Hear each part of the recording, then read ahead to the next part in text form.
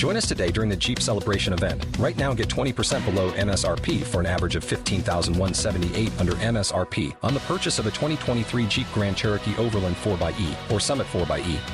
Not compatible with lease offers or with any other consumer incentive offers. $15,178 average based on 20% below average MSRP from all 2023 Grand Cherokee Overland 4xE and Summit 4xE models in dealer stock. Residency restrictions apply. Take retail delivery from dealer stock by 4/1. Jeep is a registered trademark.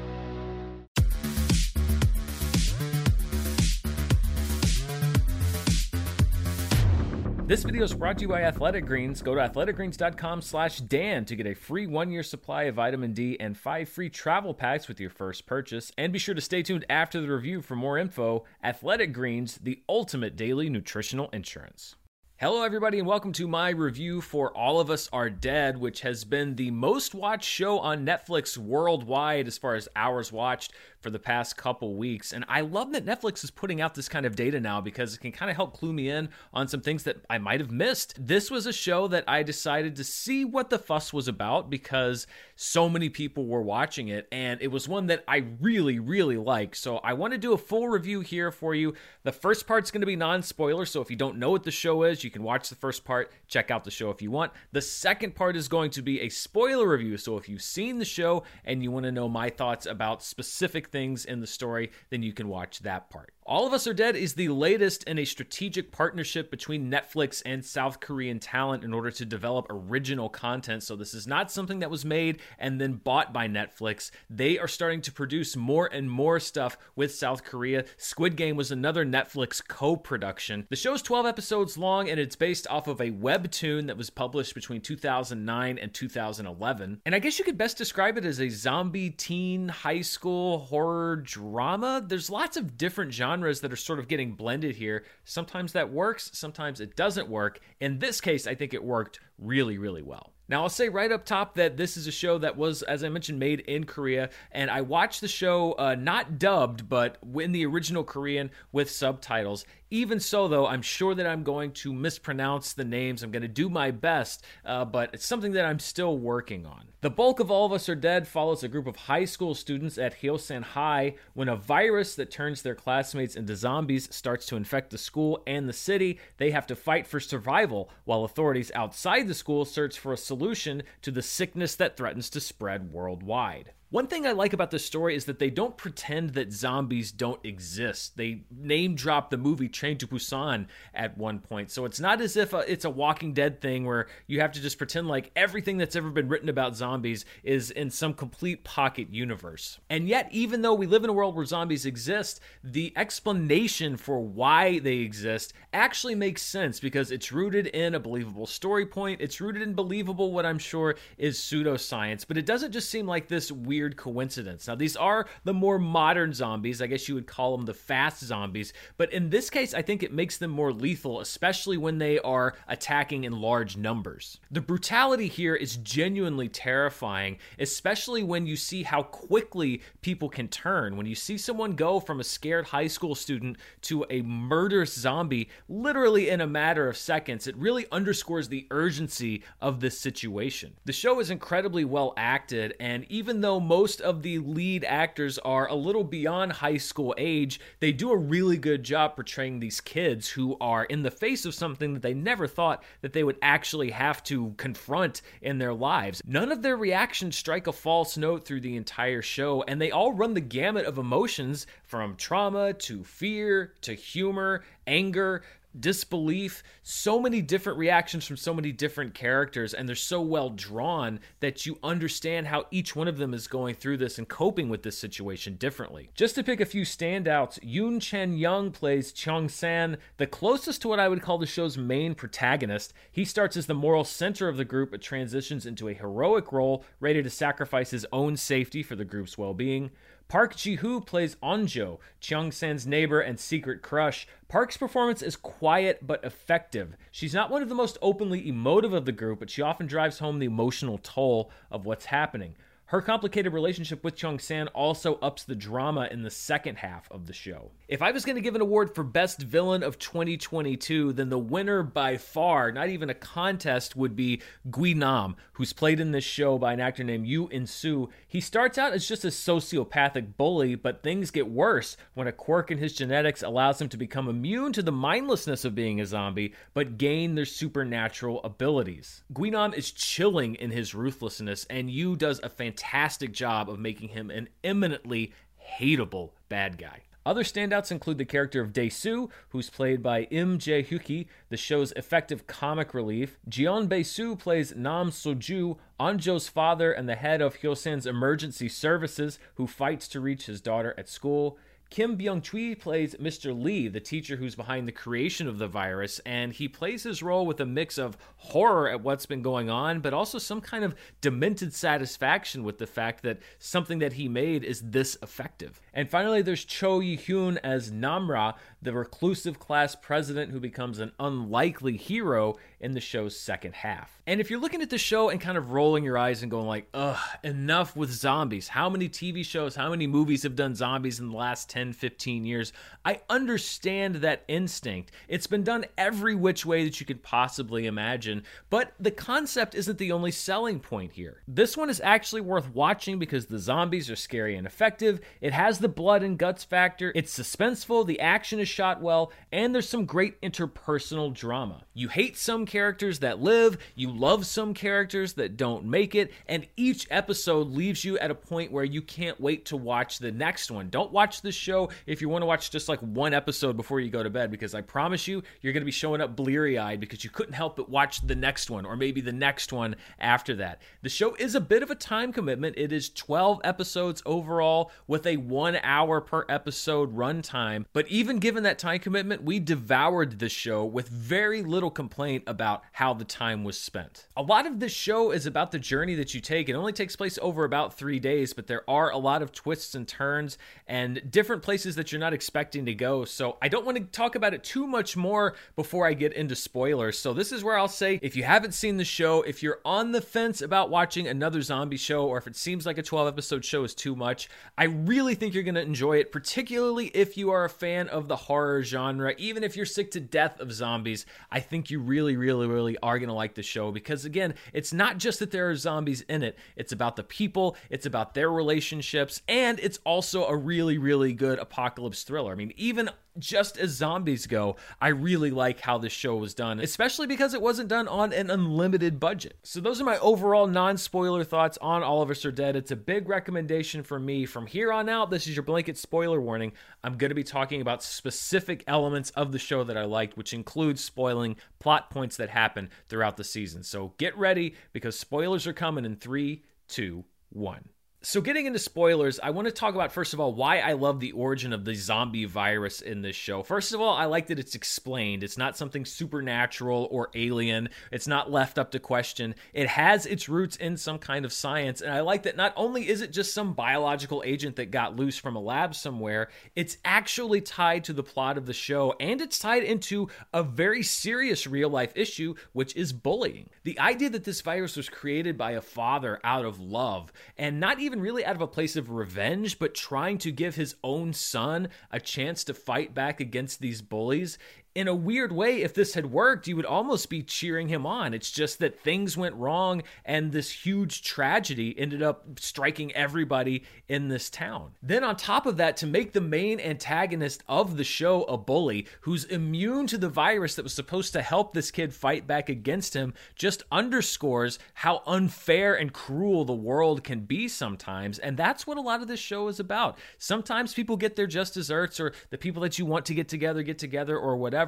But other times, it's about how things don't always work out the way that you think they're going to work out. That's tragedy. If it was just suspense and then you got what you wanted every single time, then I think the show would have run out of steam pretty early. The reason that it's so suspenseful is because the show in many ways is eminently unfair with the way that it treats some of the characters, either in a positive or a negative direction. I think the show also created a believable outbreak scenario. The choice to have people literally turn into zombies within seconds means that the outbreak can spread very quickly. You don't have to kind of justify why people are denying that this is happening and just you wait for more and more people to turn. No, this can happen within half an hour, and I love that even by the end of the first episode, you have this huge mass of zombies attacking the cafeteria. It's just that quick, and everybody's kind of caught on their heels by it. Keeping all of the action confined, the main action at least, to the school for an entire season was a risk because it could have been very dull, boring, claustrophobic, repetitive.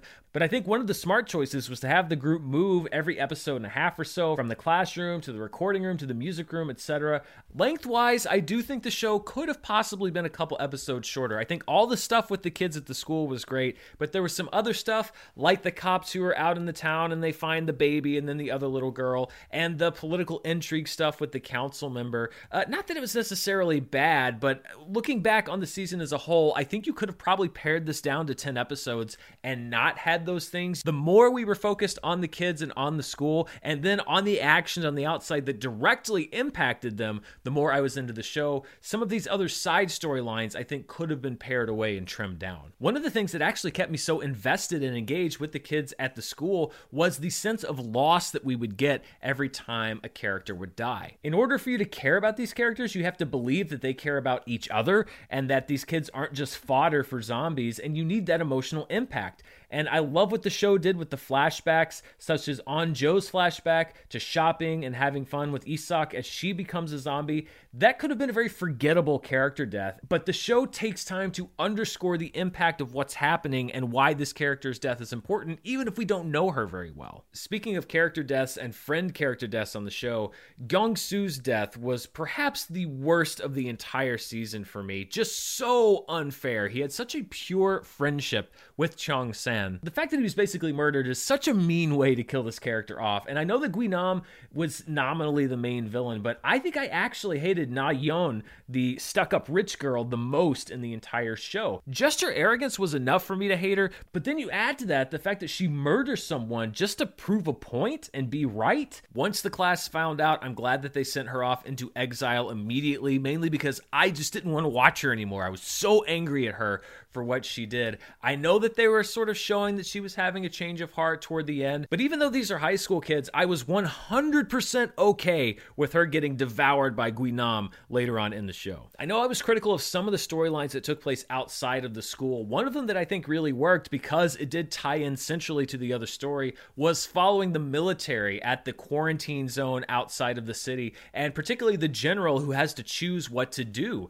Does he try to rescue people? Does he allow refugees out? Does he bomb the entire city, which he does end up doing in order to contain the infection? Do you risk the safety of the many to rescue a few? I like these kinds of quandaries, these kind of Kobayashi Maru type scenarios. It was heartbreaking to see the kids left behind on the school roof essentially to die, and then the general's decision afterwards to commit suicide is equally sad because to break down a military man like that takes a lot, and considering the lives lost, it's believable. The other thing that was really believable about this show is how the rest of society reacts. You had the social media star who decided to infiltrate the zombie-infested city in order to, get donations for his live stream. You had the pranksters who pretended to be zombies and then did the trolling fake apology. You had the people that were blocking refugees from entering their city because they were afraid that they were going to get infected. There's specific reference to COVID-19 in the show, so obviously part of the adaptation process took place in a post-COVID world, and you have to wonder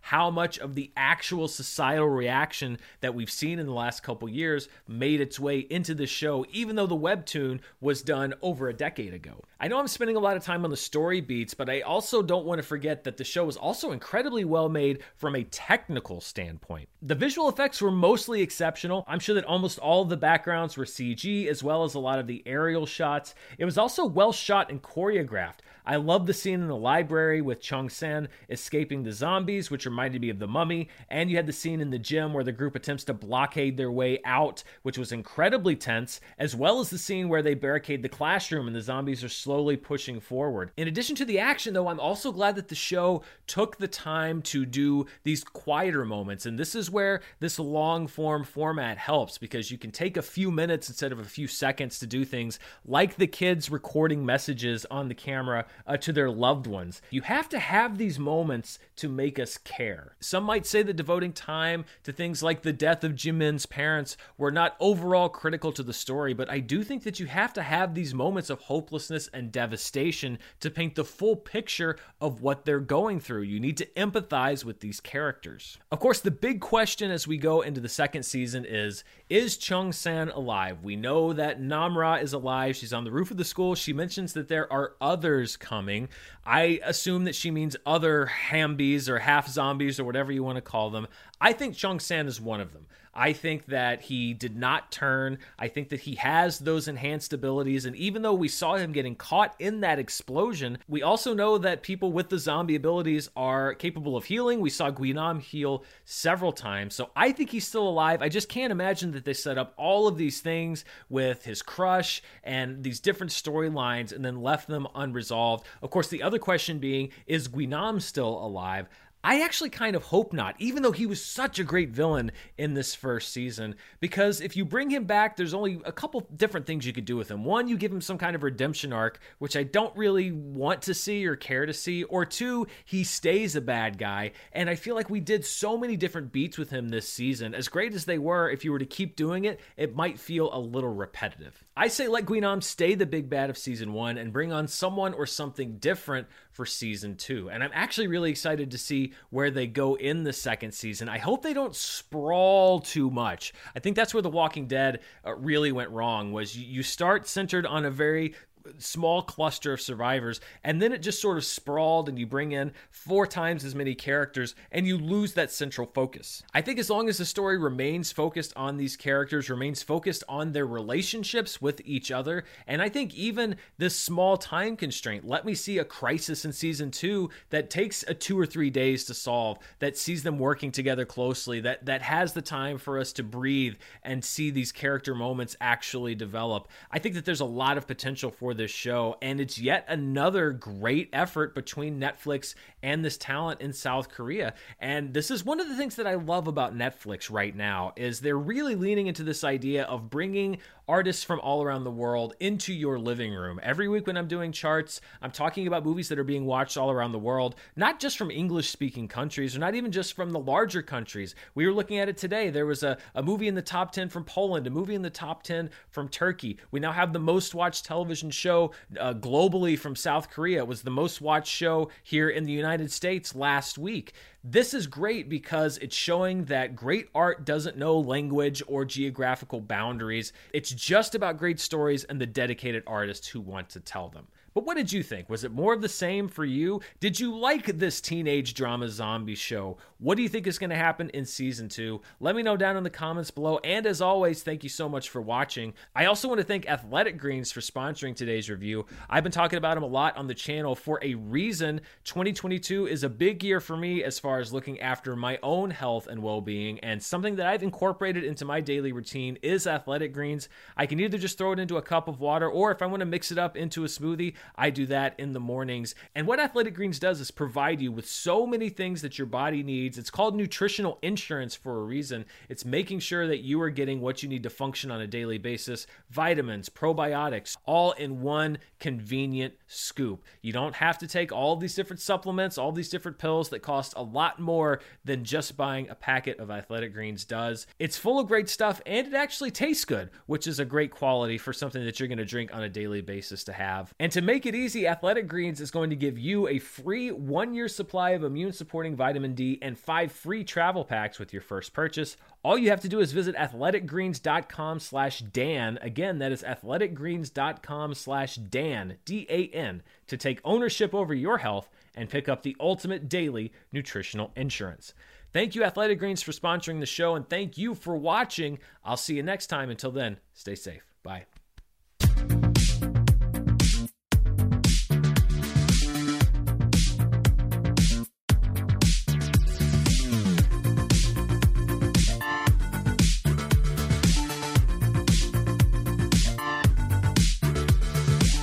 When facing a family law matter, it can feel like an overwhelming and never-ending court process. It's vital to know that things will look better on the other side if you hire legal counsel with the skill and compassion to help.